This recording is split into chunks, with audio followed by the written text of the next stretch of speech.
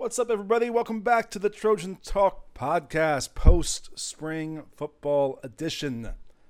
We are a week removed from the USC spring game, a week to digest and marinate on everything we saw both in the spring game and over the full 5 weeks, even though, as you'll hear us talk about, we didn't see a whole lot as media was limited to 15 to 20 minutes on Tuesdays and Thursdays to watch stretching and individual periods.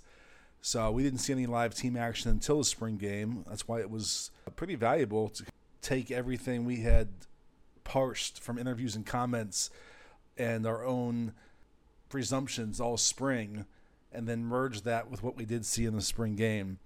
So I want to get into every storyline. This is going to be a very thorough podcast. We will be joined by my familiar co-host, our resident USC football analyst, Max Brown, the former quarterback. And I thought he had some really, really good insights and perspective on what we covered in this podcast. And we mostly focused on the offense with Max. We did hit the defense a little bit, but I wanted to really play into his strengths, and I thought he had a lot to offer. I really enjoyed that conversation with him. And then we bring on USC beat writer for the Orange County Register, Adam Grossbard, a great writer, great friend of mine, and a guy that I talk with all spring, along with a few other writers. So we have kind of constant banter about the team and what we're seeing, and I wanted to bring that to the podcast and kind of get his final thoughts. We had not talked between us since the spring game, so it was kind of our first time hashing out our conclusions and everything. And we cover pretty much everything that wasn't covered in the first half and even kind of doubled up on a few things. So pretty full podcast. It was a fun spring. It really was. We definitely lamented not having the access we had last year where we got to basically watch full spring practices twice a week and you really learn what's actually happening, who's lining up where, etc.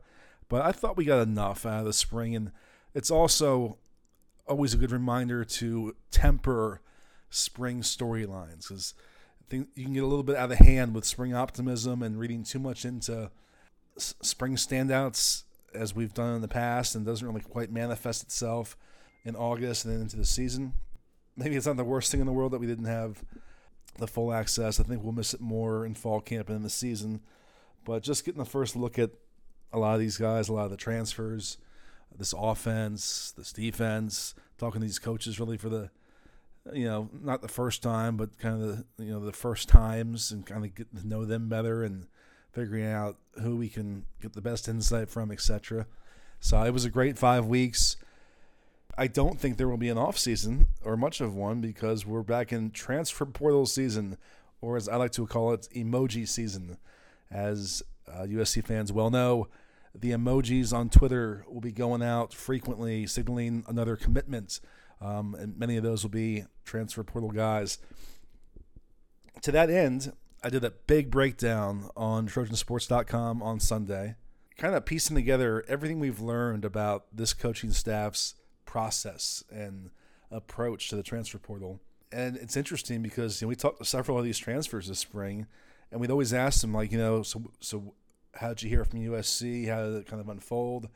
And a bunch of guys told us that they heard from a USC staff member within like a half hour or an hour of hitting the transfer portal. And I tried to ask Lincoln Riley about the mechanics of that process and how that all unfolds in real time so quickly. He didn't spill the intricacies of the operation to me, but I do touch on that in the story. And also the fact that, he's, since he got here, has been blunt, matter of fact, candid about the roster reconstruction and saying way back in December that we're going to turn over at least 35 spots on this roster. Well, guess what? He did.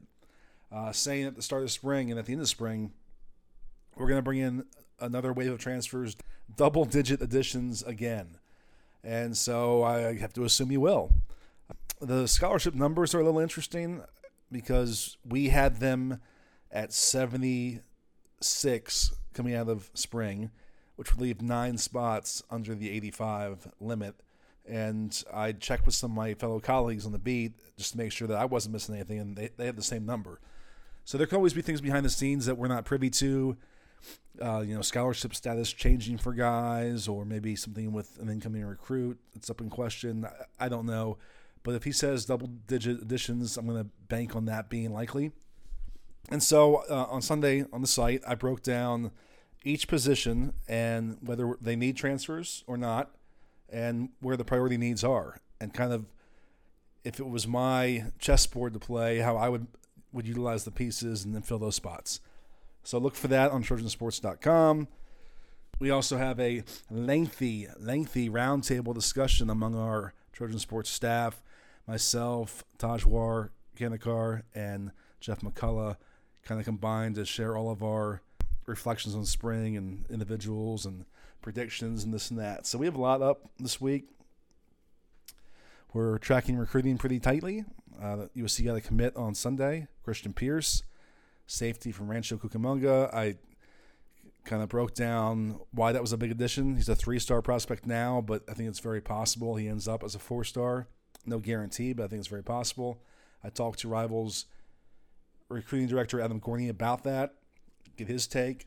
And but basically, he was a top priority for USC. Like, he was at the top of that safety board for them, and they got him. So it's a big deal, and it may well end up that he's the only safety they take in this class. So I'd also break all that down on the site. If you want to hear more about that, go for it. Just lastly, in the housekeeping section, it was the NFL draft over the weekend. Obviously, Drake London going number 8 overall to the Atlanta Falcons. Great to see that his fractured ankle didn't create any major concerns for NFL teams, didn't drop his stock at all. He's the top receiver off the board. He's the top offensive skill position guy off the board. That's really quite a statement when you think about it. That was great to see. Drake Jackson goes late in the second round to the San Francisco 49ers. Looks like a really good fit for him in terms of opportunity. Running back Keontae Ingram get his shot, get drafted by the Arizona Cardinals, and it's a great fit for him there. The depth chart basically is James Conner, a declining veteran who averaged less than 4 yards a carry last year, was really kind of most effective in short yardage. They lost Chase Edmonds, who was the number 2 running back, and then they have Eno Benjamin, as Pac-12 fans will recall, from Arizona State, who didn't do much last year, and that's kind of their depth chart. So Keontae Ingram comes in with a really clear path to earning a role, and maybe a major role this season with the Cardinals. So good to see that. But anyways, enough from me. Man, that was a very long intro, and you will not have hurt my feelings if you fast-forwarded straight through it to get to the good stuff, which is our guest, Max and Adam. Let's kick it off right now with Max Brown. Okay, we are a few days removed from the USC spring game, the much-anticipated, decently well-attended spring game in the Coliseum. And so we have to have our analyst, Max Brown, back on the show to break it all down for you. Max was actually in Colorado for the Buffaloes spring game, but he has since obviously watched the USC game and has some thoughts. Max, how are you today? I'm doing good, Ryan. Yeah, I watched the spring game, lucky enough. USC spring game was one of the only ones on that made SportsCenter. So watched it there, watched the rerun recorded, and it's a good afternoon for the Trojans. Yeah, you could have been anywhere in the country and watched the spring game because it was on ESPN, national audience, great spotlight for the program. There was a lot of discussion about the attendance. It was definitely far better than anything I've experienced in the last 4 years. There was actually some buzz, a good crowd. They announced 33,000 or whatever, which would be about half the capacity of the Coliseum. I think that was certainly taking into account tickets claimed and not maybe bodies in seats, but that's fine. It may still have been the most attended spring game since USC's kept track. It was definitely encouraging to see some fans come out. And it was a decently interesting game, if you want to call it a game. It was 2 quarters of football, live football. Let's, as we always do, I think, we got to start with the QBs. That's your specialty, and that's what the fans are most interested in. It was our first glimpse at Caleb Williams in a USC uniform. Obviously, there's film on him from Oklahoma. He's a known commodity to some extent. But Max, what stood out to you about his USC debut? That it looked a lot like his debut in Oklahoma. I guess the debut in Oklahoma was against Texas, which was a much more high-scoring affair. But it looks exactly like he did in a Sooner uniform. Very consistent, very clean, which is what I was most impressed with the offense in terms of, I mean, as a fan, you always forget, when you're breaking in that many new pieces, an entire new offense, I was expecting offensive line busts, and I was expecting two receivers to run into the same area, first time in front of fans. And those are the mistakes you're used to seeing in spring. You got very few, if any, of those in the spring game. But no, Caleb Williams is a stud. I think you saw the command he has, right? When things break down, there's no sense of panic. And he operated in a great fashion. And then Miller Moss, I mean, I know this is a storyline coming out of spring for many folks, but his development is crystal clear. I mean, rewinding to when he got in the Cal game to finish off last year, you could just tell the command of the scheme wasn't necessarily there. The confidence, the ability to flow, the ability to pull the trigger and make some throws wasn't necessarily there, which is totally normal as a true freshman quarterback. The jump that he's made this second spring, I think, is really exciting. I commend him for staying. I think it would not surprise me at all if a couple years from now we are highlighting Miller Moss as a guy who, went against the grain, didn't jump ship, didn't go to a Fresno State or a San Jose State or, some other school to try to find an early playing time, waited his turn, and it would not surprise me at all. If anything, I'll expect it, that he would be he'll be a starting quarterback for USC at some point down the line. And it sounds like the coaches are raving about him as well. Wow, that is a hot take, I think, a strong take at least. I do want to get more into Miller Moss in a minute. Definitely impressive. I have some thoughts of my own. Just sticking with Caleb for another second, though, just to give the fans the numbers if they didn't see them. He started 9 for 9 for 90 yards and led 2 touchdown drives on his first 2 series. Didn't do much after that, finished 10 of 12 overall for 98 yards. We heard him say several times this spring that he was going to try and run less this year, stay in the pocket longer, not be quick to scramble. But he did scramble quite a bit in that game, and I think that had to excite fans just to see his mobility in action. And based on that, I'm going to go ahead and assume that he's going to remain pretty dual threat-esque this year and not dial it back too much in that regard. What stood out to you about his athleticism and just his pocket presence?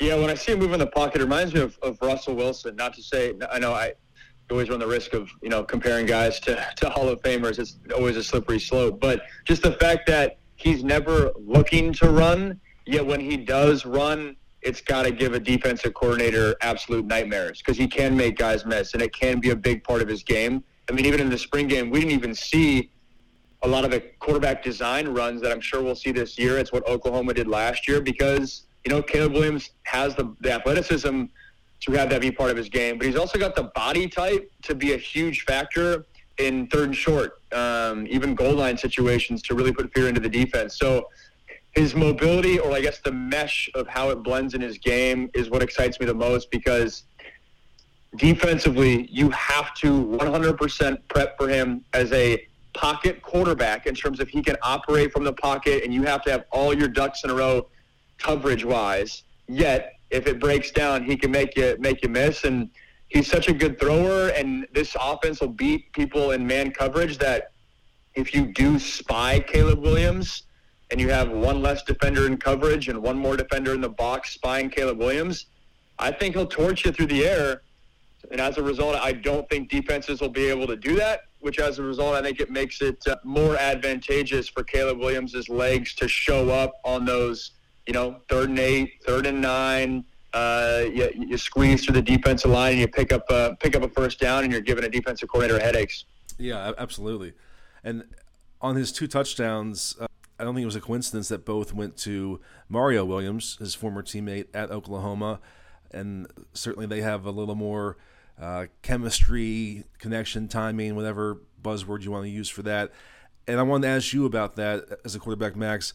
Explain how that factors in when you're in a live setting and there's one guy on the field that maybe you just have a little more trust and confidence in? Is it just kind of a reflex to look for that guy, or do you think it's just purely a coincidence that both those plays went to Mario?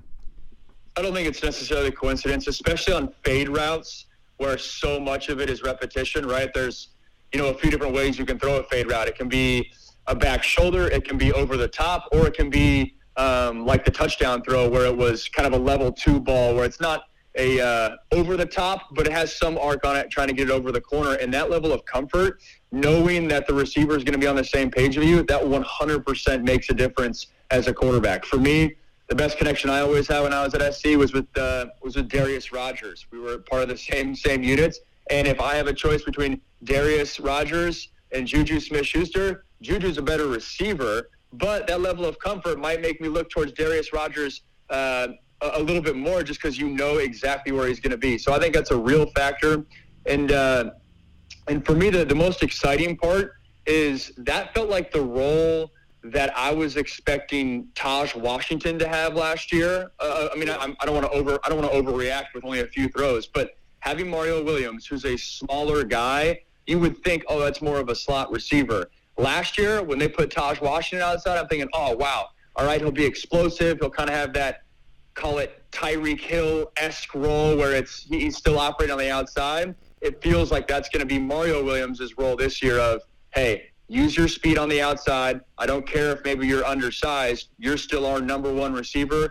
Go make some plays. And it'll be fascinating to watch how Mario Williams is incorporated on a weekly basis in this offense.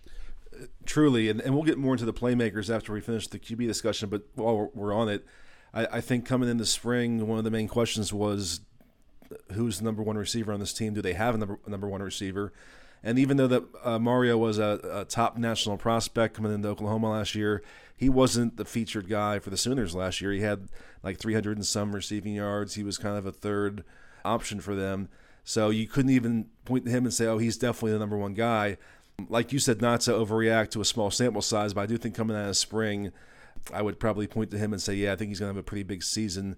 Of course, we didn't see Gary Bryant, who was injured and just had really bad injury luck throughout his USC career. I don't think he's gotten through a spring or a fall camp yet without being sidelined. So that becomes a real factor at some point in how you project things.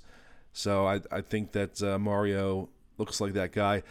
Let's go to Miller Moss again. And you came out of the gates hot on him. Came out swinging, baby. I've always liked Miller Moss when he was a recruit. I just he had an advanced poise and professionalism and maturity to him, and he was always a very accurate quarterback in high school and in 7-on-7 and all that stuff. And so I've always been a believer, but I do think that we've seen him grow considerably in this time here already. I think he's always been confident. I'll always recall last August when we talked to Graham Harrell about Miller, and he said, yeah, the thing in spring, he seemed reluctant to take shots and uncork the ball. And we asked Miller about that, and he was kind of like put off by the comment. He goes, well, I just assumed that they knew I could do that. I was just trying to manage the offense and everything. He goes, but yeah, if they want that, I can do that. Well, he does it in the spring game last weekend with a 48-yard touchdown to Kyle Ford, just a perfectly thrown ball. As he said afterward, the minute he saw man coverage, one-on-one coverage with Ford, he knew he was taking that shot, and just perfect in-stride strike. I guess I'm not even sure what my question is. I'm just more kind of just share my own thoughts and impressions about his spring and seeing him develop. And I think they have a really good tandem there. And I think that if Caleb were to go down or miss time, I would not have much doubt or lack of confidence in Miller. I would be pretty confident he could step in and probably do some good things in that offense. Yeah, and Ryan, did you see the quote? Didn't Lincoln say Miller Moss can start at any program in the country? Wasn't that quote out there? It might be. I'm not recalling it right away, but he did say a couple times that Miller was probably the most improved guy throughout the spring. So it wouldn't surprise me if he said that as well, for sure. I could be making that up. I thought I saw that. I don't know if it was Lincoln or just a reporter or something like that. But either way, I've been around enough quarterback rooms. I've been a part of enough quarterback. I know this isn't a competition, but enough spring balls where you're seeing young quarterbacks develop. And the amount of praise that Miller is getting from this staff, keep in mind, it's a staff that's seen a lot of elite quarterbacks come through. It feels genuine. It seems honest. It doesn't seem forced. It doesn't seem like they're just trying to love up Miller so he doesn't transfer. It feels like they have confidence in their number 2 dude right now. And even the clips that I know most of our viewers have probably seen from the USC recruiting department, or I guess the social media department of the throws that Miller is bringing to the park, they seem legit. He seems like he can 100% drive this offense. And I know the hot take at the beginning was, hey, Miller Moss is a starting quarterback in the future for USC. I wouldn't be surprised at all. If you look at, assuming Caleb's going to be a 3-and-done guy, or I guess through a USC lens, 2 more seasons and done, then you got Miller and Malachi Nelson down the road. You take Miller Moss's experience at that point, will have an additional, I guess, call it 2 springs on him. That could be a big factor. And once again, all of our viewers or listeners know this. This is USC. These guys aren't slouches. This isn't just a small-town recruit. Most Pac-12 schools would have been absolutely stoked to have Miller Moss. USC was excited, but Miller Moss is a big West Coast quarterback. So he's no slouch, and I know we're getting way ahead of ourselves, but down the road, that'll be a fun battle to watch. No, it's a good conversation to have, and it's a great point. He was a highly coveted guy coming out of high school, and he got kind of overshadowed by the Jackson Dart hype train, and Dart came out a little quicker last spring and summer and was ahead of him, and just kind of changed the narrative. But those 2 guys were ranked very close together in the national rankings, so it's not like they were on different tiers coming in. And Miller could have gone other places and maybe had maybe he's already starting somewhere if he went somewhere else. But to stick with your point about the future for him, I think he was frustrated last year. I don't even think that's me having to extrapolate or infer anything. He pretty much came out and said, after that Cal game, we talked to him. Riley had already been hired. We asked him about that hire, his reaction to it, and he said, "All I want is a fair shot," implying that he didn't feel like he got a fair shot last year. I'm not going to say he did or didn't. Again, I think that most people who watch practice thought Jackson Dart won that competition without much doubt at that time. But I think the difference is that I think Miller had a harder time taking a back seat to Jackson Dart than he does understanding that Caleb Williams is coming in this year and was the top national recruit in his class, is a guy that's getting Heisman buzz already, is a maybe potential early round draft pick in a couple years, is a guy that Lincoln Riley recruited and has already coached. And I think he understands the situation, so he's not maybe viewing it the same way as he did last year when he was slotted behind another quarterback. So I could see him staying around, but it's tough because, like you mentioned, Malachi Nelson comes in. He's a 5-star guy. He's the top national quarterback in his class, a guy that Riley's recruited down to 2 schools, and a guy that is expecting himself to come in and wait maybe 1 year behind Caleb and then play. So I would be confident in saying that both Miller Moss and Malachi Nelson are not on the team in 2024. But I couldn't tell you which one is and isn't. I just think that that'll play out. But it's very interesting to hear you think that he could actually end up in this QB transition progression to be the guy at some point. Every quarterback competition is different, but I can relate in some capacity to what Miller's going through. And if I'm here, if I'm him, this is my mentality right now. I've already been on campus for 1 year now, a year and a half, pushing 2. Let me go to SC. Let me get my degree in 3 years. I'll, be the backup this year. If Caleb gets hurt, sweet. I got an opportunity. It's my show to run.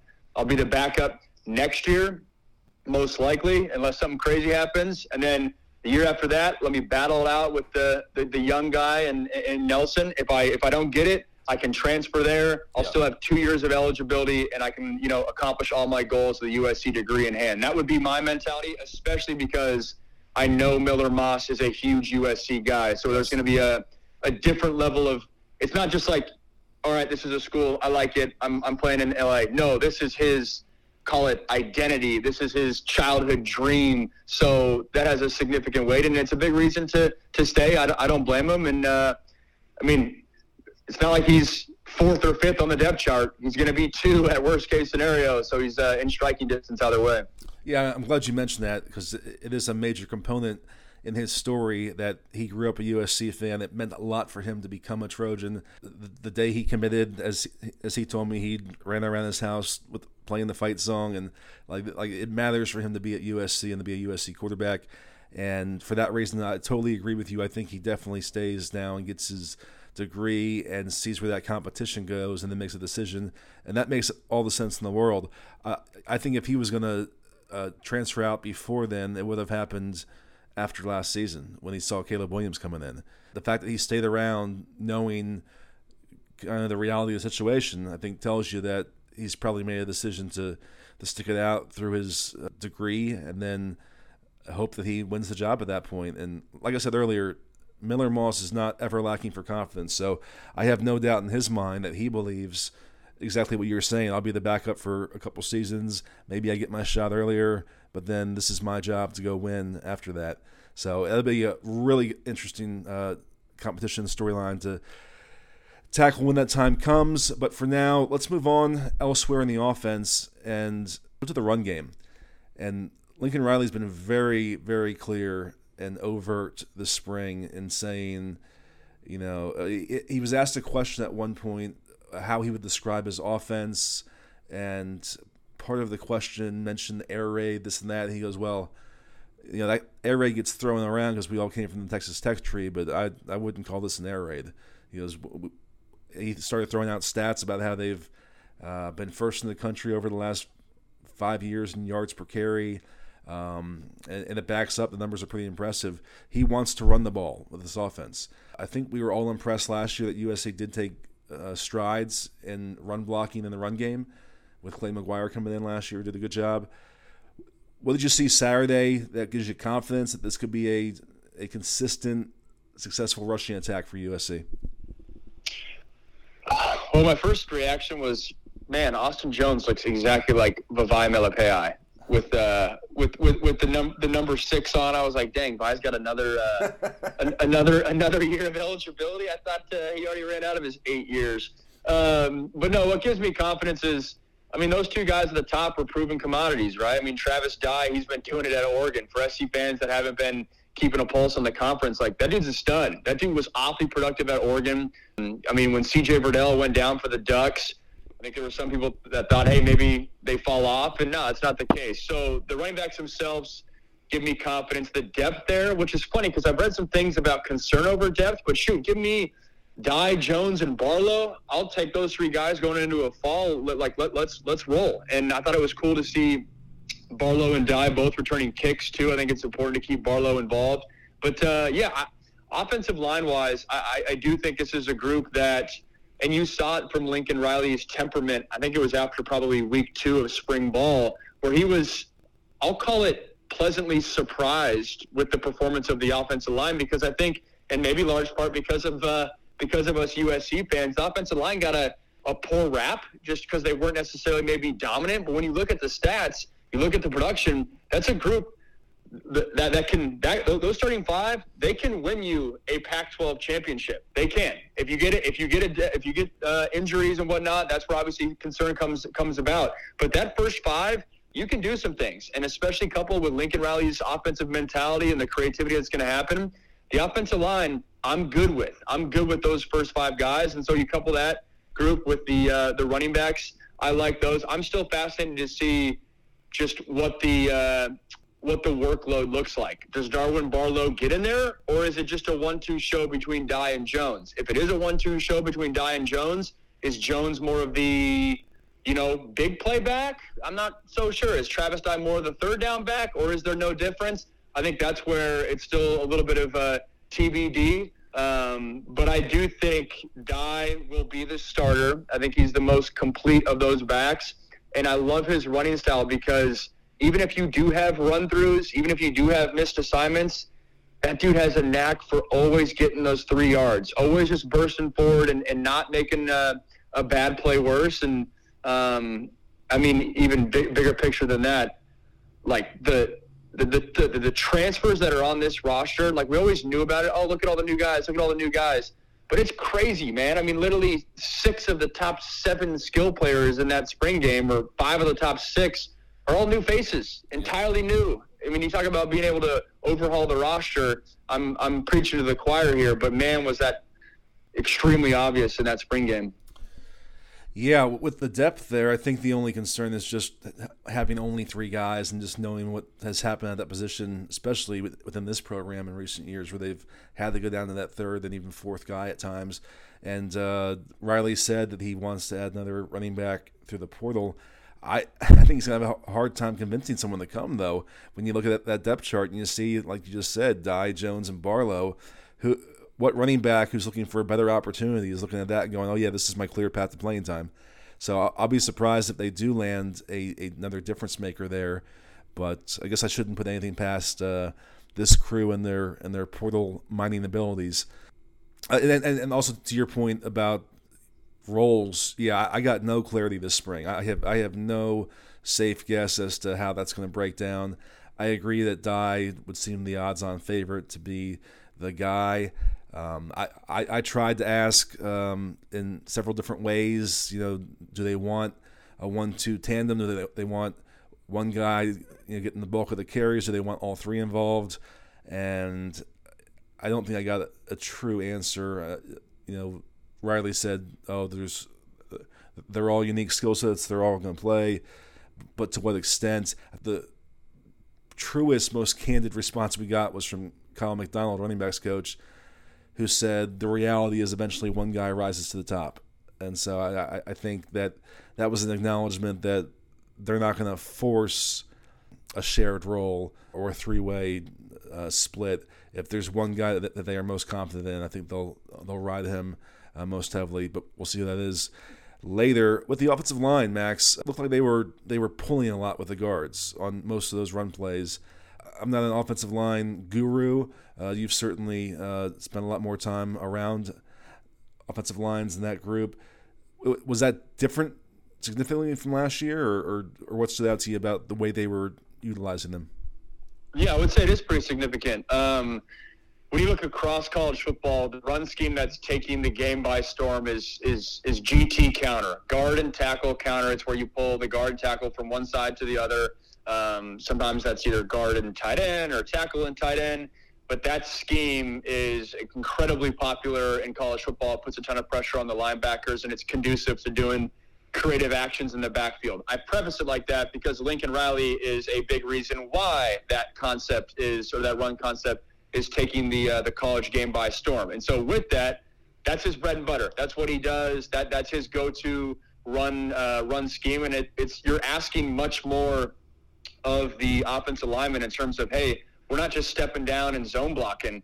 You have to get out of your stance. You got to pull. You got to get downhill. You got to recognize where the linebackers are coming, and it's a taller task, which is why it's awesome that USC's offensive line comes with a lot of experience. They come with a lot of reps. Yes, it might be something new that they're asked to do, but an older, more experienced group can do that. And what I was impressed with most, and I said this in the open, with schemes like that, you would anticipate run-throughs. You would anticipate mistakes. You would anticipate linebackers getting through the creases.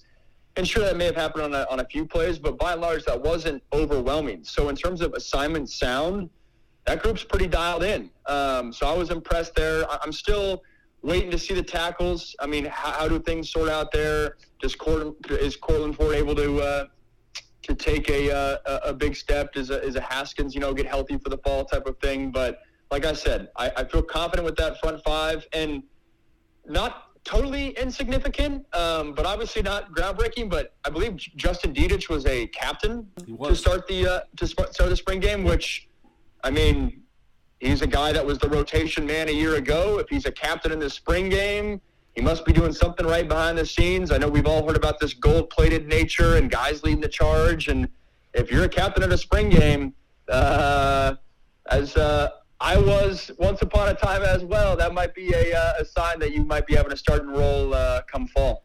Yeah. Josh Henson, I think his quote was that he thought Didic had the best spring of any lineman, and obviously he's a guy that's been around for a while. He's been a plug-and-play starter at times. He's been the top reserve for several years. He's never gotten his full chance. He has this spring as the starting right guard, but the as you alluded to, Bobby Haskins, the UVA transfer, who many, including myself, expect to be the left tackle for this team, was out all spring. And so we don't know what the dominoes are when he returns, if Cortland Ford becomes the right tackle and Jonah Monheim gets moved inside, or if he's off the bench, or if Monheim wins the job. So there's still a lot to sort out there, but Didic definitely has made a strong impression on Josh Henson for sure. And just to close the offense real fast, and we'll hit the defense quickly. We talked about Mario Williams. Were there any other of the receivers, of the newcomers, any other of the skill guys that jumped out to you? And again, it was a small sample size. It was 2 quarters. They spread the ball around a lot, so I don't think we had a huge exposure on anybody. And it was also, a very conservative, not conservative, but, Lincoln Riley was not pulling out all the stops in the offense. He's obviously saving stuff for the season and not putting it on film. So I don't know how much we learned, but did anything jump out to you about the other receivers? Yeah, a few guys. And I'm quickly branding myself as a big Terrell Bynum fan. I feel like I'm always bringing up his name. And, I've covered him at Washington. I'm telling you, that offense was different when he was involved and active, and we saw that slot fade to him. And I forgot how big he is for a slot receiver. Like, don't get me wrong, he's not Brendan Rice or Kyle Ford, but he's on the bigger side, especially for a slot receiver. And if that's his role, if you're putting Mario Williams outside, Bynum on the inside, man, I love that duo right there. I really like Bynum. I think he gets overshadowed with Williams coming in and Brendan Rice coming in, but excited about him. Love what I saw there. And then I believe Kyle Ford was the first guy to run out, and not Brendan Rice in that first group of receivers. Yeah, he was. Yep. Yeah, which is not insignificant either. I mean, coaches know the deal. They know what that looks like when you have the true first string as a going out there with the first quarterback in spring ball. And so if that's the case, I think that makes a lot of USC fans excited. On a human level, that makes me excited for Kyle Ford, just with what he's been through. And then we touched on it earlier, Miller Moss's deep ball to him. If Kyle Ford is part of this offense, varying skill sets, which is so exciting. You have the big receiver in Ford. Obviously, Brendan Rice will be there a little bit too. Bynum in the slot. Mario Williams, a speedster on the outside. I thought that was exciting. Got to give props to Kyron Ware-Hudson. That was a new face in production to me. And then John Jackson was in there a little bit, which we don't ever really talk about him. But I'll say this. Whenever there's a new staff that comes in, you always hear the term, hey, guys get a fresh start. Guys get a fresh start. And you got the sense at the last staff that John Jackson was, a guy that, didn't get much attraction at all. And don't get me wrong, it's an uphill battle for John Jackson with just how deep that position is. But you see it every time. There's about one guy that never played under the last staff, that a new staff comes in, they get a role. For my years at USC, it was Javarius Buck Allen. He didn't sniff the field with Kiffin. He comes in with Sark, and obviously he was an NFL running back. Not saying JJ is going to be an NFL receiver per se, but maybe there's a role for him if you have guys that are out with injuries, or you have guys that maybe aren't adjusting the playbook well. Who knows? But that receiver group it looks like much stronger than a year ago. It's a really impressive group, and I've always liked John Jackson in practice, and he's a guy that when you watch when we got to see some one-on-one drills last year, we don't see that anymore this year. But he would win a lot of battles. He's a very capable receiver, but he was definitely at the end of the depth chart, and has been easy to overlook for that reason. Maybe he does get a shot this year. You mentioned Kyron Ware-Hudson, another guy who was overlooked last year for basically just because he was injured. He had a really bad hamstring injury that knocked him out of fall camp and through much of the season. And so by the time he was ready to come back and practice, it was really the tail end of a lost season, and we just never really saw him do anything. And because of that, he just kind of got lost in the shuffle in terms of perception and discussion. he was a very highly rated prospect, just outside the top 100 nationally.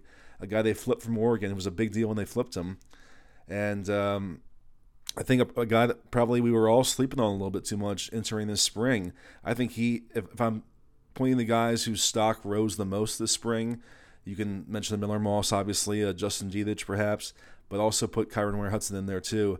I think he's really impressed this staff, and I think I'll have some role this year. On Kyle Ford, who you mentioned, I've been a very outspoken proponent of Kyle Ford. I've always been enamored by his skill set, by his unique size at that position, by, I'm still going to say elite hands, even though he had a couple bad drops late last year when he did get a chance. I've just seen enough of him in practices and in other situations where he just has very impressive and reliable hands, and I've wanted to see him get a shot. I didn't know if it was going to happen, but maybe that spring game was a sign. Maybe he does. I'll say this. Dennis Simmons, the new outside receivers coach, is one of those coaches who is very hard to pry a compelling quotes or insight out of. It's normally, everyone's doing well, everyone's impressing us, very general stuff. On Kyle Ford, though, he said, honestly, he's much faster than I thought watching him on film. For his size, he moves really well. That's always been the perceived knock on Ford, was his speed, or they didn't have top-end speed. It's a knock that he's himself kind of pushed back against and said, well, I've been clocked at X miles per hour. That's pretty fast to me. I think he showed that he has enough speed to do what he needs to do, and he has a veteran presence to him, even though he hasn't really played that much. And I think if he gets his shot, it'll definitely pay off. I agree. Excited for him. All right. Well, just to close very quickly, and we have another segment with the Orange County Register's Adam Grossberg coming on. We'll get more into the defensive side of stuff with Adam, but just quick thoughts on the defense, Max. I'll just mention Tuli Tuipulotu had two incredible tackles for loss where he was kind of in the backfield before Travis Knight even was able to look up and see him. I think he has a monster season this year. And what stood out to you about the defense overall? What stood out to me, the length on the edge. I think Romello Height is very intriguing. I thought it was also intriguing that as things currently stand, it looks like he's positioned ahead of Corey Foreman. I know Corey Foreman's been banged up a little bit, but either way, you get those two guys. You got a Tuli Tuipulotu, you got a Nick Figueroa. I think that defensive end spot, the getting pressure on the outside edge, that's something I'm excited about. Inside is going to be pivotal for this USC defense, especially with all the movement that Alex Grinch is going to do to have guys that can anchor the inside. That's going to be the big question this fall. If USC is a 8-win team versus a 10-win team, it can really come down to the interior of the defense. It was good to see Brandon Peely out there. Jamarcus Sakona developing a little bit there, but that to me is the big question. I'm sure that's an area that they'll try to address in the portal as well.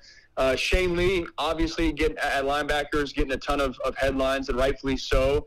I think, from my perspective, though, people always position it as, oh, wow, he's an Alabama linebacker and the skill set and all that. But to me, and I've never interacted with the guy, but just from observing, the leadership component is just as important. That, to me, ever since Cam Smith left about whatever it was 4 years ago, it feels like that defense has been searching for a leader. Yes, they had Talanoa Hufanga, but there's something different when it's your middle linebacker. And that room has not seen a guy that is the anchor for a consistent period of time from a vocal standpoint, from a leadership standpoint, from what I have observed and seen. And it seems like Shane Lee is bringing that edge, and he could really be a difference maker. I thought the backer next to him is a question for me. Intrigued to see how that shakes out. It looked like it was Raylan Goforth, which, hey, it's good to see guys that carry over from the previous regime find production, and we'll obviously see how things shake out there. From a secondary perspective, a lot of questions for me. I think they have dudes. They have capable bodies. They have lots of bodies. In terms of who are those 4 starting guys or 5 starting guys, if you include the nickel, we shall see. I think to not always have a sun is always shining mentality. I think Caleb Bullock was a guy that, hey, I'm expecting a big jump from year 1 to year 2. I'm expecting him to be one of the starting safeties. That being said, it doesn't look like he's gained much weight this past offseason, which, hey, at that size, he can be a nice Pac-12 safety at that size. That dude has to gain weight to be a elite difference maker and take the jump. I don't mean to call him out, but this is like this offseason is where that jump needs to happen. I know that's something that was on the front of the coach's mind. That's something I'll be looking at going into fall. But I mean, McCutcheon, Blackman, you got Jalen Smith, Beavers, all those guys will be in the mix this fall. Great stuff, Max. Great to have you back on. Enjoyed the conversation as always and the insights. Thank you. It was fun, Ryan. Thanks. All right, great stuff as always from Max Brown, our resident expert analyst. I thought you had some really good points there, and that Miller Moss hot take will be one to keep track of moving forward. But we are not done. We are bringing you more insight, more great conversation as we welcome on one of my great friends, one of the great writers on this USC beat, the Orange County Register's Adam Grossbard. Adam, how are you? I'm good, man, but promising a great conversation before we even talked is a little bit, you're putting some pressure on me. As everyone knows, I'm an optimist, and All right. Well, then I guess I can say whatever, and it'll still be great. I always skew towards the best possible outcome. We just talked to Max for a while about the spring game itself, and certainly welcome any thoughts you have on that. But I want to talk to you just about the spring as a whole. We were both out there for all 15 sessions, 14 practices in the spring game. I'm going to start real general with you and just ask, as you reflect back on it, as I'm sure you have this week, what do you think we learned about this team over these last 5 weeks? Well, as you know, and I'm sure the listeners know, the amount that we were able to watch was very limited. But I do think that the biggest thing we learned from just our being around and talking to everyone is the level of buy-in from the players. Just the way they talked and the way it feels like these past few months have kind of opened a lot of their eyes to what was wrong with the program previously.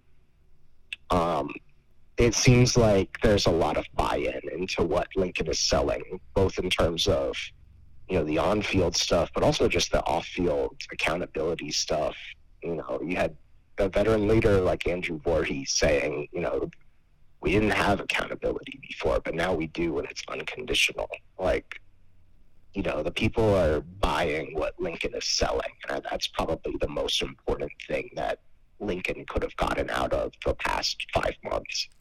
You took it right where I wanted to take it, and I was going to preface it by saying I really try to be careful treading in the waters of nebulous, untangible things. When you talk about culture or stuff like that, but it was really overwhelming, the comments we got this spring. And like you said, because we weren't seeing a ton of actual meaningful football action, the comments were all we really had to go on to a large extent. And I think the comments about the culture and about the accountability were the most interesting because they were very candid. I mean, there were some great quotes this spring from a lot of guys, but you mentioned Voorhees, and it was a couple of weeks ago where he dropped that whole insight that you just referenced. But then after the game Saturday, after the spring game, he was asked about it again, and he said Lincoln Riley isn't afraid to hurt people's feelings. And he's sitting right next to Riley, who kind of sheepishly grins and laughs and looks down while that's happening. But, I mean, if that isn't just a nail-on-the-head comment about the difference from the previous regime to this one, or we don't even have to say it. Everyone knows that Clay Helton was just very not a disciplinarian, not hard on the guys. Too nice was always the criticism. And to hear a veteran player, a sixth-year player, mention the difference, and that being such a positive to him that, hey, we have a coach who doesn't care if we get upset by his comment. He's going to tell us what we need to hear. That was striking to me. We had Miller Moss on the same dais after the game say, and it was almost like Caleb Williams answered the question first, and then Moss wanted to make sure he got to interject his point too. And he said, just to be clear, I think we had players capable of being leaders last year, but there was no structure or platform for it to exist. And that's just a really, really candid, insightful comment that even if the guys who could have done that were in place, the system wasn't in place. Now they feel it is. And so I do put stock on that. Even though it is intangible, I do really put stock on all that stuff. Yeah, I mean, because like a 6-year guy like Voorhees, it could go the exact opposite way, right? Like he could come back and the coach could say something, critical. And the 6-year guy could go, screw that. Yeah. Like, I've been here for 5 years. You just got here. Like, whatever. Like, not necessarily lead to a transfer, but like it could go the exact opposite way. And I think it just shows that this is something that a lot of these players, they wanted this type of culture. I'm sure a lot of them had something similar in high school, and that's why they were as successful as they were to make a roster like USC's in the first place. Like, say what you want about the recruiting of the previous staff, still difficult to make a roster like USC's. Like, you have to put in a lot of work. So I think it says a lot about the guys who were here that they did want to hear these things. They did want to have someone who challenged them. And, I do think, I asked Lincoln about this a few weeks ago and asked what was the response in the locker room. He kind of laughed at first. And then kind of said, like with all new things, it was a little difficult at first, but it's getting better. And, I think that's like the most, I appreciated his honesty in that moment, because it isn't always easy to, suddenly have a disciplinarian in the room and someone who came from somewhere else and is suddenly telling you can't do it like this anymore. You have to be accountable. But the fact that there has been this level of buy-in in that regard, I mean, just based off the fact that we only watched individual drills for 4.5 weeks before the spring game, like that's really the biggest thing that I can take away, is the fact that there does seem to be a significant level of buy-in. And it was good for Miller to chime in and say that, because like it's one thing for Caleb to say it, but Caleb doesn't know what it used to be like here. Yeah. He just knows what it is now. For Miller to say that, it definitely carried some significance. And the fact that Voorhees is willing to say that stuff in front of Riley, he's not afraid to hurt your feelings, but he was willing to say that sitting right next to the man. It says a lot, not just about Voorhees' belief in it, but that he's comfortable talking like that in front of Lincoln too. There's a level of trust there. And I think that was beyond the X's and O's are going to get taught. The schemes are going to get taught. They have more time for that. But, when Lincoln was talking about, like, these guys have set the foundation for the culture after the spring game, this is what he was talking about, was the guys buying into his vision for how a program should be run and for how student athletes should conduct themselves. Yeah, and Voorhees also said Riley's one of the most genuine dudes I know. Like, Andrew Voorhees really has not been a main interview target for us over the years. Rocketed up the power rankings this spring. Yeah, I think he's at the very top because he just spoke very bluntly and honestly every time we had him, and he's not a guy that would say platitudes just to hear how they sound. So when he says that really speaks to how much Riley has won over this locker room. And to the larger point you made, I think it underscores how important that whole roster turnover was for Riley in this program, and not to even single out any individual and say that they would not have fit into this thing. Just taking the collective and him saying, we need to have the guys here who are going to truly buy in and be part of this and contribute to elevating this program. And I think it kind of hearing what we heard through the spring underscores why it was important for him to make some very calculated decisions on who was going to be part of this team and who wasn't going to be part of this team, and make sure he had the guys who he believed in that he felt were going to contribute to what he's trying to build, not just on the field, but off the field. I mean, and look at, since spring has ended, I mean, correct me if I'm wrong, but I haven't seen any USC players transfer out, and you've got that May 1st deadline coming. Yeah. Where if you enter you enter the transfer portal after May 1st, you don't automatically get that free transfer. Yeah. You don't automatically get to play next season. You have to go through an appeals process. And so far, there is incentive. If you don't buy into USC after the spring, it's time to, check what your options are. And so far, we haven't seen anyone do that. So it does seem like the people that he got to stay for spring, like, the people that he kind of winnowed down have bought into the vision and want to be here for what's next. And that's not insignificant for a new coach. It's a great point, because we're seeing the transfer portal rush around the country, where all those guys who are unhappy with their standing on the depth chart, or who don't feel like they fit in with a new coaching staff, are hopping in the portal. And you're right, there has not been a USC guy since the end of spring, and you would think if it was going to happen, it would probably have happened this week. So that's a great point. And then on the flip side, we'll see who they bring in, as he's made perfectly clear that they have double-digit spots to use, and he would like to use them all, and really attack the portal hard, just like they did over the winter.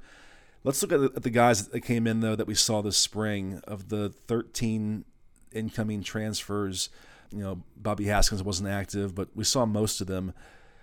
Who impressed you the most? Who do you think from that group you're most confident in is going to make an immediate impact for this team? The two Williams guys, man. That showing in those first couple drives in spring football was really, really something. Those two corner throws to the end zone from Caleb to Mario was like, oh, that's why you went and got those guys. Yep. Like, those were professional level throws from Caleb, and Mario knew exactly where he needed to be and how to go up and get the ball despite his height.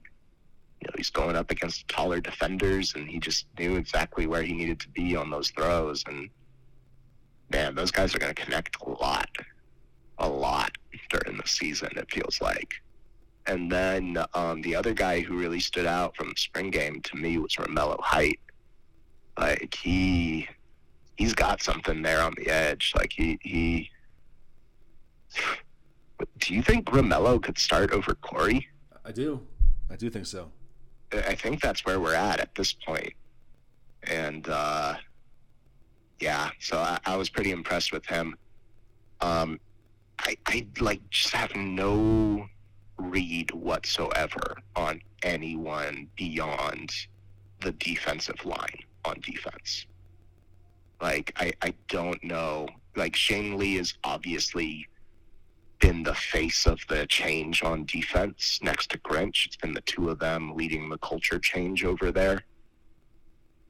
But I think he had 3 tackles in the spring game, and just didn't feel like anyone, linebacker or defensive back, was really that impressive in spring. So it's kind of hard to tell. That might have felt different if Mekhi Blackman were there. Yeah. Because I think that he's going to have a big impact too. Once he's healthy, which, like, whatever he had was a very minor thing. Not that we'll ever know. But yeah, so those are the guys who kind of stand out to me right now. I thought it was interesting. I believe it was Terrell Bynum who was in the first team offense to start the spring game. I thought that was kind of interesting. But I mean, it looks like the receivers are all going to eat. So I would imagine we're going to see a lot of Brendan Rice, and you got to have a lot of Brendan Rice, because then you have Jerry Rice down on the field to take pictures with recruits at the Coliseum. Right. So that's easy money right there. Jerry was looking like he could still play. He was looking sleek in that leather jacket and in good shape. I was impressed. He looked like the mayor down there. Everybody wanted to come take a picture with him. To your list, though, I think you hit on the right names.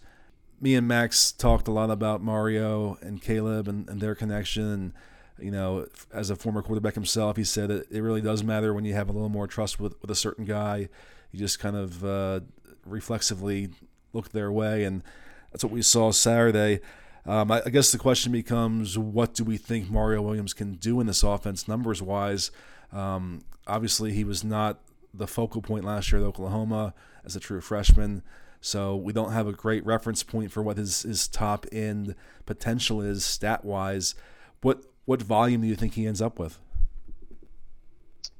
Well, I mean, they showed it. They can line him up outside. They can line him up inside. They're willing to do both. He has a surprising jump ball ability for someone his size. Yeah. Like, you watch his tape at Oklahoma, he can go up and get it in a way that, like, I just wouldn't have expected him to be able to do that. And he's surprisingly good after the catch.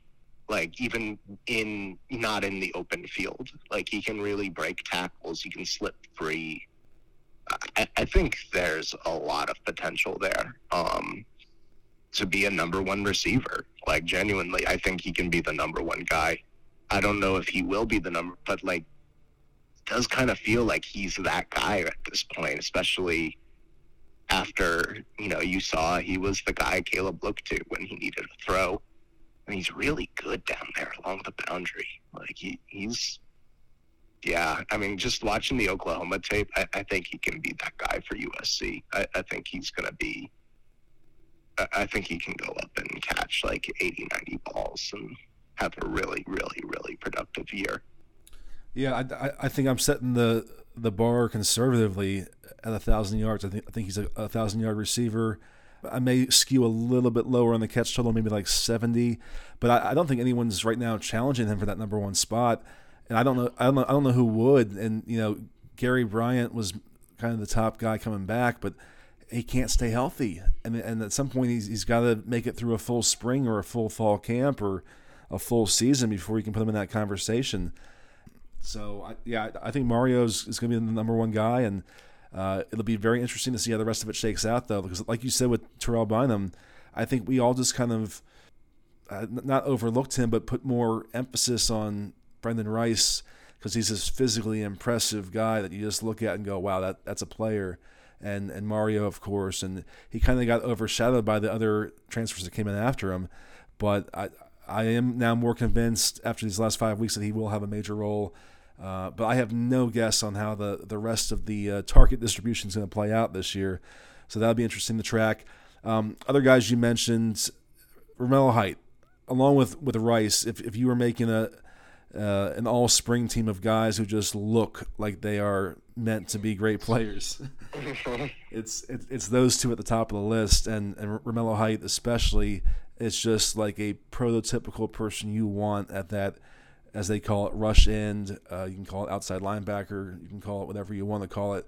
At that spot, he is just built for that position and impressed all spring from what the limited stuff we saw. Generated the best feedback among that group all spring. And I don't think that it's even a question of can he start over Corey. I think he's going to start over Corey. And the question just remains, what kind of role can Corey Foreman carve out for himself in that rotation? But I think that Romello Height is the guy at that spot, and it would take a lot to unseat him. As of right now, I would confidently peg Height as the starter at that spot. Yeah, I'm not even sure I have anything to add. He was really impressive off the edge there. I don't know. It's like Corey's two tackles came in like passing coverage situation where he dropped in coverage. It wasn't even off the edge. And Corey was really going against the second team line most of the day. But like Height got to Caleb before Caleb could even register that he was coming. That's not easy to do. He just ate Cortland Ford's lunch. And I mean, and like Cortland, he's young, but like he's not a bad tackle. But Height was just so quick off the line on that play, and he had a great read on what was going to play. It was just a really impressive play. So I'm I'm buying all the Mellow Heights stock right now, as long as he stays healthy. Definitely. Same. You mentioned Mekhi Blackmon. Again, this is purely a case of us just taking what the coaches are saying and applying stock to it, because we saw nothing to even evaluate in terms of. We saw him do cone drills. Right. That's all we saw him do all spring. But you heard it from Lincoln Riley. You heard it from Dante Williams that he was the best playmaker in the defensive backfield all spring. He brought a veteran presence. So I heard enough to kind of lock him in as one of the starters there. But that's purely based on commentary and nothing that I have to personally add or offer. I have nothing else to say. Yeah. It's the same case with. Nothing else I could have seen or noticed that you didn't. So yeah, it's the same case with Shane Lee. Again, we just it was almost like there was like a Heisman like marketing campaign for Shane Lee as this great leader and culture changer with the program. And it was just so overt and consistent and effusive about the difference this guy has made from day one, and it wasn't just the coaches. We heard it from players. Like you asked Rajon Davis about him. He's like, "Oh, that guy, yeah." Yeah, I mean, Rajon made it sound like Shane Lee was the older brother. I think that's where it comes. Like, you're right. It did feel not coordinated, but like that was the message that everyone wanted to get out. But it also felt very genuine. Like, it didn't feel forced. It felt like, no, this guy has really, he's brought a lot of people along with him. And I think he will be really good. It's just, from the spring game, it's very hard to get a read on anything. I don't know. The defense, it felt more like the offense, specifically the offensive line, kind of faltered in the second half. I really have no read on the linebackers or defensive backs and how they performed in spring. Nothing too impressive. And they need a lot of help still in that area. And I'm sure we'll talk about it, but like transfer portal really, really needs to focus on linebacker and cornerback this summer. Yeah, no, you're absolutely right. And just to the point of us not having a great evaluation opportunity, that's just going to be the reality moving forward with this new regime. I mean, we were maybe a little spoiled previously. If there was one thing we'll miss from the previous regime, it's that we saw a lot of practice, and we actually got a true sense for what was happening, who was doing well, where guys stood, and that's just not going to happen anymore. So until we see real games, all we can do is try to vet these comments, parse the comments as best we can, and see what we believe and what makes sense logically. So, hopefully Shane Lee's a true difference maker in the middle there and has a profound impact on this defense. But I can't tell you for sure that I've seen anything to say that's going to happen. I've heard a lot. So we'll see in the fall. Beyond the transfer guys, let's talk about just overall stock risers for the spring. And won't even put any defined number on it. Just, is there anybody else to you that clearly elevated their stock over the last 5 weeks? Kyron Ware-Hudson. Yep, that's the guy. That's the guy, right? Like, he was very impressive in the spring. We'd heard a lot of good things about him. You knew he had to be impressive because Keely, the one reporter who gets to watch everything because she's in-house now for USC, was asking questions about him. So that was like kind of your first hint, like, oh, okay, something's happening in practice with him. And, he was very impressive in the spring game. Those boundary catches he was making were really not things we saw from him in the past. And I think he is playing himself into a really nice role for a receiver. I would say just the volume of what he got in the spring game kind of spoke to where his standing, where he was as involved as anybody in that receiver group. And so, he was the most involved of any of the returning receivers, other than, I guess, Jude Wolfe, because Miller Moss really liked throwing to Jude Wolfe. right. But yeah, so Kyron Ware-Hudson's the big one for me. I guess Jude too. I'll throw a name in there. I'll second you on both those points, and we talked to Jude and the coaches a lot about this whole H-back role that he's been playing this spring. I don't know that I learned a whole lot about it from the spring game, so we'll just kind of wait and see on that. But he definitely got a lot of buzz. I'll throw a name out there and say, Max Gibbs got some praise as one of those second-team linemen who maybe is helping with depth a little bit. Him and Mason Murphy. I think both those guys probably rose their stock a little bit. Yeah, when Max gets on the field as an actual offensive lineman instead of burning his red shirt to play 5 games at defensive tackle or whatever it was. Max, I'm very curious to see Max in like a real game situation, because his story is really incredible, and what he's done to put himself in position to make this type of rise. I am keeping an eye on him. I don't expect it to be this year, but in a year or two, when some of these vets are gone, it'll be really, really interesting to see where Max Gibbs' story goes. One guy who is not someone who, this is someone who was a big name for this team the past couple of years, but it feels like he's taking the next step, is Tuli.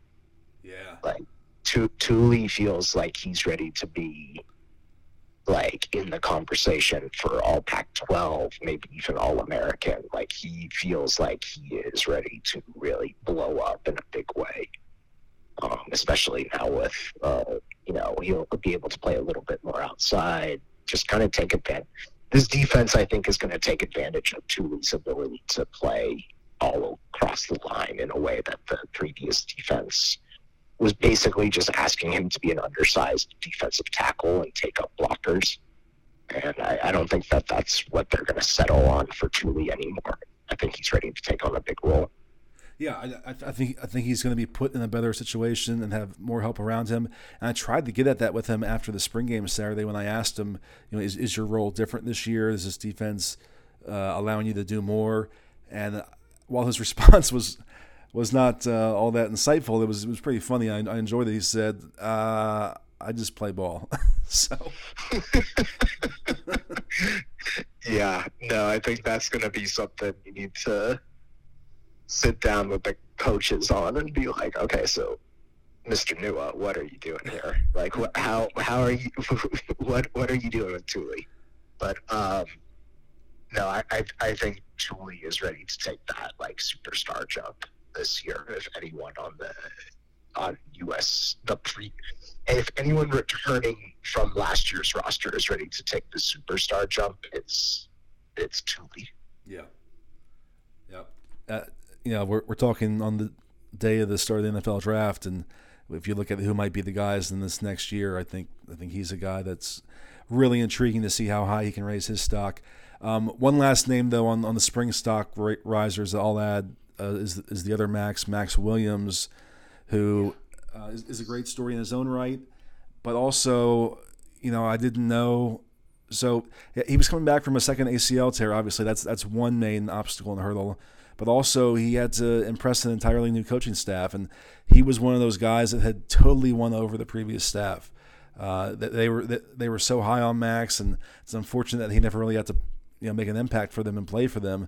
But all that equity was lost, and he had to start over with this new staff, and he's not a big guy, and so you wonder if he's going to be able to make the same impression. And by all accounts, he has. I think Alex Grinch's quote was, we could use a lot more Max Williams on this team. I think he's going to get every chance to be that starting nickel, and just hopefully, you hope he stays healthy and can kind of see his story through to this great overcoming perseverance and odds and back after 2 knee surgeries and finally getting a chance to be the guy and show his potential. So I would definitely have to add him to the stock risers list for sure. Yeah, I think he was one of the first guys who got gold plated too. So that's staff wide. It's not just Grinch. Like the entire staff bought into Max and thought he would be one of the first guys who deserved to, get the Trojan on the side of his helmet and, be made an example of in a positive way in front of his teammates. Like this is a guy who earned it. So I think, yeah, that Max is going to get a shot for sure as long as he stays healthy. And I mean, there's no clear guy at nickel, and they want to have guys who are versatile, and I feel like he can play a bunch of different positions, and I think we're going to see a lot of Max next year for sure, unless they really go crazy with their additions in the secondary. That's true. That's always the unspoken variable is we don't know who these next 10 players who are going to come in, what spots they're going to play, what they're going to do, etc. Well, moving on to one other topic, I always get questions from people on our board, our great subscribers. Occasionally they'll ask, who are the best interviews? Who are the guys you like talking to the most? And I'm going to focus this on the coaches, these new assistant coaches. We talked to all of them at least a couple times, most of them, 3 or 4 times over the course of the spring. Coming out of that, who from the staff do you enjoy interviewing the most? Who's the most insightful? Who really impressed you? Roy Manning. That's the guy. He's a very, very honest human being, as is Josh Henson. Didn't feel like they BS'd us once, not even like coach speak stuff. Like it was just very straight off the cuff, like very, just like they understood, like we're telling you so you can tell the fans the truth.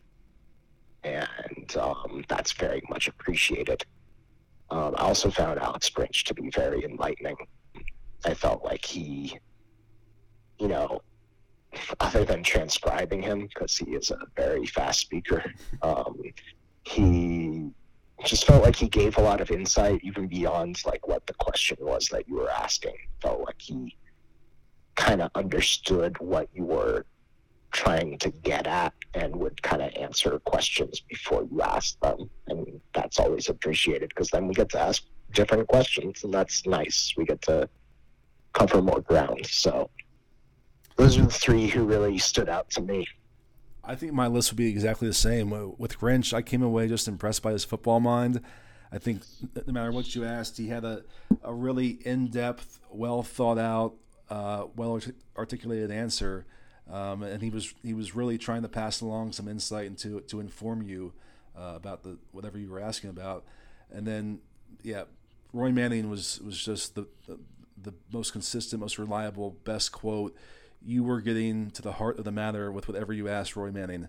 And, I mean, honestly, I would need to study his resume more and his own ambitions, but personality-wise, he's a guy I could see being a head coach one day just based on his personality. Absolutely. And and then Josh Henson was just same as the other guys, just like very straight shooter and very honest. Like beginning of spring, we don't really have the depth right now for the second team, but here is what our first team is looking like at this moment. And just like when we weren't able to view practice, we knew where the offensive line stood because of Josh Henson, and that was really, really helpful. Yeah, he wasn't guarded at all. There was no defense around him. He's just, what do you want to know? Okay, yeah, this is this, that's that. This guy's here. So yeah, I was impressed by him as well. So we're on the same page. That means that we're looking through the same narrow blinders at the same thing, or we talked too much already this spring and we have the same opinions, or we were seeing the truth. We were seeing it for what it was.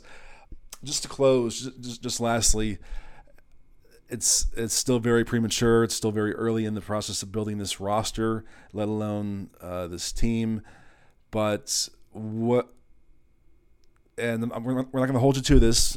You can change your opinion in fall camp.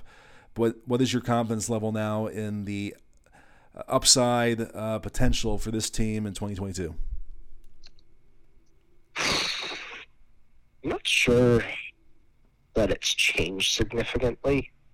I think the spring game, in my opinion, confirmed what we kind of already knew. This offense is going to be really, really good. And as long as they don't get in their own way, they're going to be able to move the football and score points. And I don't know a lot about this defense other than they've got a few really good pass rushers. That's kind of where I'm at. I still think the schedule is incredibly favorable to Lincoln Riley in his first year. 8 games in Los Angeles County, 7 at the Coliseum. Only 4 real road games. Really, the only tough one out of them is to Salt Lake City. You even get Notre Dame at home this year. No Oregon, no Washington. Like, they are in position. If you told me that they won the South and are in the Pac-12 title game at the end of the season, I wouldn't be surprised just because of how the schedule lines up. Now, does that mean, like, I think that they are deserving of these preseason top 10 rankings I'm seeing? I don't think so yet. I don't think the defense is at that level yet. I'm curious, do you feel the same way? Like, I felt like the defense, other than the pass rush, just really didn't do a lot in the spring game. I didn't feel there was no great plays in the secondary. There were no, linebacker coming up and blowing up a play, really, other than like a couple of instances. It just kind of felt like, the offense did what it wanted until it made a mistake. Yeah, I don't think that we learned anything about the major questions in the defense overall. All those questions, for me, carry over to fall camp, and they'll probably carry over until the season, until we see an actual game. I'm not going to have any confidence that I can say that the linebacker plays better or that replacing every starter in the secondary is not a problem, or that the interior of the defensive line is going to be better. I can't answer any of those questions. And I'm also a little gun-shy and snake-bitten by having confidence in the defense last year and saying, oh, well, a full year in the system with Tyler Orlando, I mean, just based on that alone, they're going to take a step forward. And then, well, bam. That was not my best take. Either that or the lesson should be, we came out of spring last year saying, wow, this defense is going to be great. I don't know about this offense. Right. So maybe we should be saying this defense this year is probably going to outperform what we expect, and this offense is only going to score 10 points a game. Based off last, but I feel a little bit more confident in the offense. No, I'm defense last year. I'm just joking, but of course, I think, I still think they can win the South because of how everything lined up, just like stars aligning for Lincoln Riley in this case. But I just don't know. I don't know. We talked about all those transfer spots. If you can get a third quarterback, do it. If you can get a couple more offensive linemen, do it. Otherwise, just all of those scholarships should go to increasing depth and competition on defense.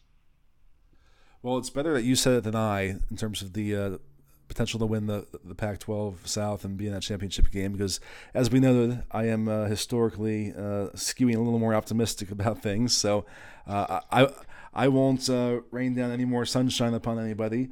But I do agree with you, and for me, it is really just based on, look, I mean, Lincoln Riley's track record is pretty airtight. You come into this saying this is going to be a good offense based just on him alone and what he's done, but then you go position by position, and there's not a skill position you don't like. That receiver room is so intriguing, so deep. Even if a couple of those guys don't become what we think they can, or they get hurt, there's so many options there. They have more options than they know what to do with right now. So no doubts there. The running backs, you got 3 veteran guys who have all done stuff at the college level at different places, and the guy in Travis Dye who has nearly 4,000 career rushing and receiving yards. So it's hard to not be bullish on that. Caleb Williams is a Heisman Trophy candidate already. He's second or third best odds. of anybody at this point in the country. So you couple all that together, and I just do not see any way that this offense is not a top 25 national offense, if not much higher. And on that alone, I think that with the schedule you mentioned puts them in a really good spot. You assume that the defense can't be worse than last year because it's never been worse in USC history than last year. So take any marginal growth there, and that's how I come to the conclusion of exactly what you said. I think that it's that Utah game, and what happens there will likely decide the Pac-12 South. And honestly, across the board, there's no team that overly scares me in this conference. Oregon's totally rebranding itself with a new staff and a new identity, so you can't even just point to their recent dominance and say, well, that's the team that is the favorite, because we don't know what they have. They're going to have a new quarterback. They have new stuff across the board. So it's wide open, and I'll say this. I wouldn't put any limitation on what this team can do in Riley's first year. I don't want to attach myself to a firm prediction on what they will do, but I won't put any limitation on what they can do. Yeah, I agree. They can, the schedule just works out in such a way, but I'll just be very, very curious to see which bodies are added on defense, because if they really want to be serious, they got enough receivers. They got enough, starting caliber running back, starting caliber tight ends and linemen and quarterbacks, but they need a couple more linebackers. They need 5 more cornerbacks. They just need bodies on defense, because right now you're kind of staring down the possibility of kind of running back last year's defense in a certain sense, and that's just not ideal. Yep. So we'll see what happens. You and I are now firmly on portal watch for the next however many months. Emoji watch, if you will. Sure. And so there's no true off season here. We'll keep it going. But great stuff, Adam. Thanks for joining the show again. Great to have you back on. And we're either both right or both really wrong about what we saw this spring. Well, we didn't see a lot, so we'll see. Good stuff. Thanks, buddy. All right. Thanks, Ryan. That's it. That's the show. I hope you enjoyed it. I enjoyed it. Enjoyed putting that together. Enjoyed catching up with the guys. Always like having Max come on, and I thought I got a lot out of that conversation today myself. Hopefully you enjoyed it. And great to have Adam Grossbart back on the show for, I think, the 3rd time. He's in the regular rotation among my friends on the beat. You've heard Antonio Morales from The Athletic a few times. You've heard Ryan Karchi from the LA Times. You've heard Brady McCullough from the LA Times. And you've heard Adam Grossbart from the Orange County Register. So we'll always keep bringing in more voices. But yeah, strap in for emoji season, transfer portal season, and let's see where this USC roster goes from here. We will find an occasion to get back with you before long and have something compelling to discuss here, as always. Until next time.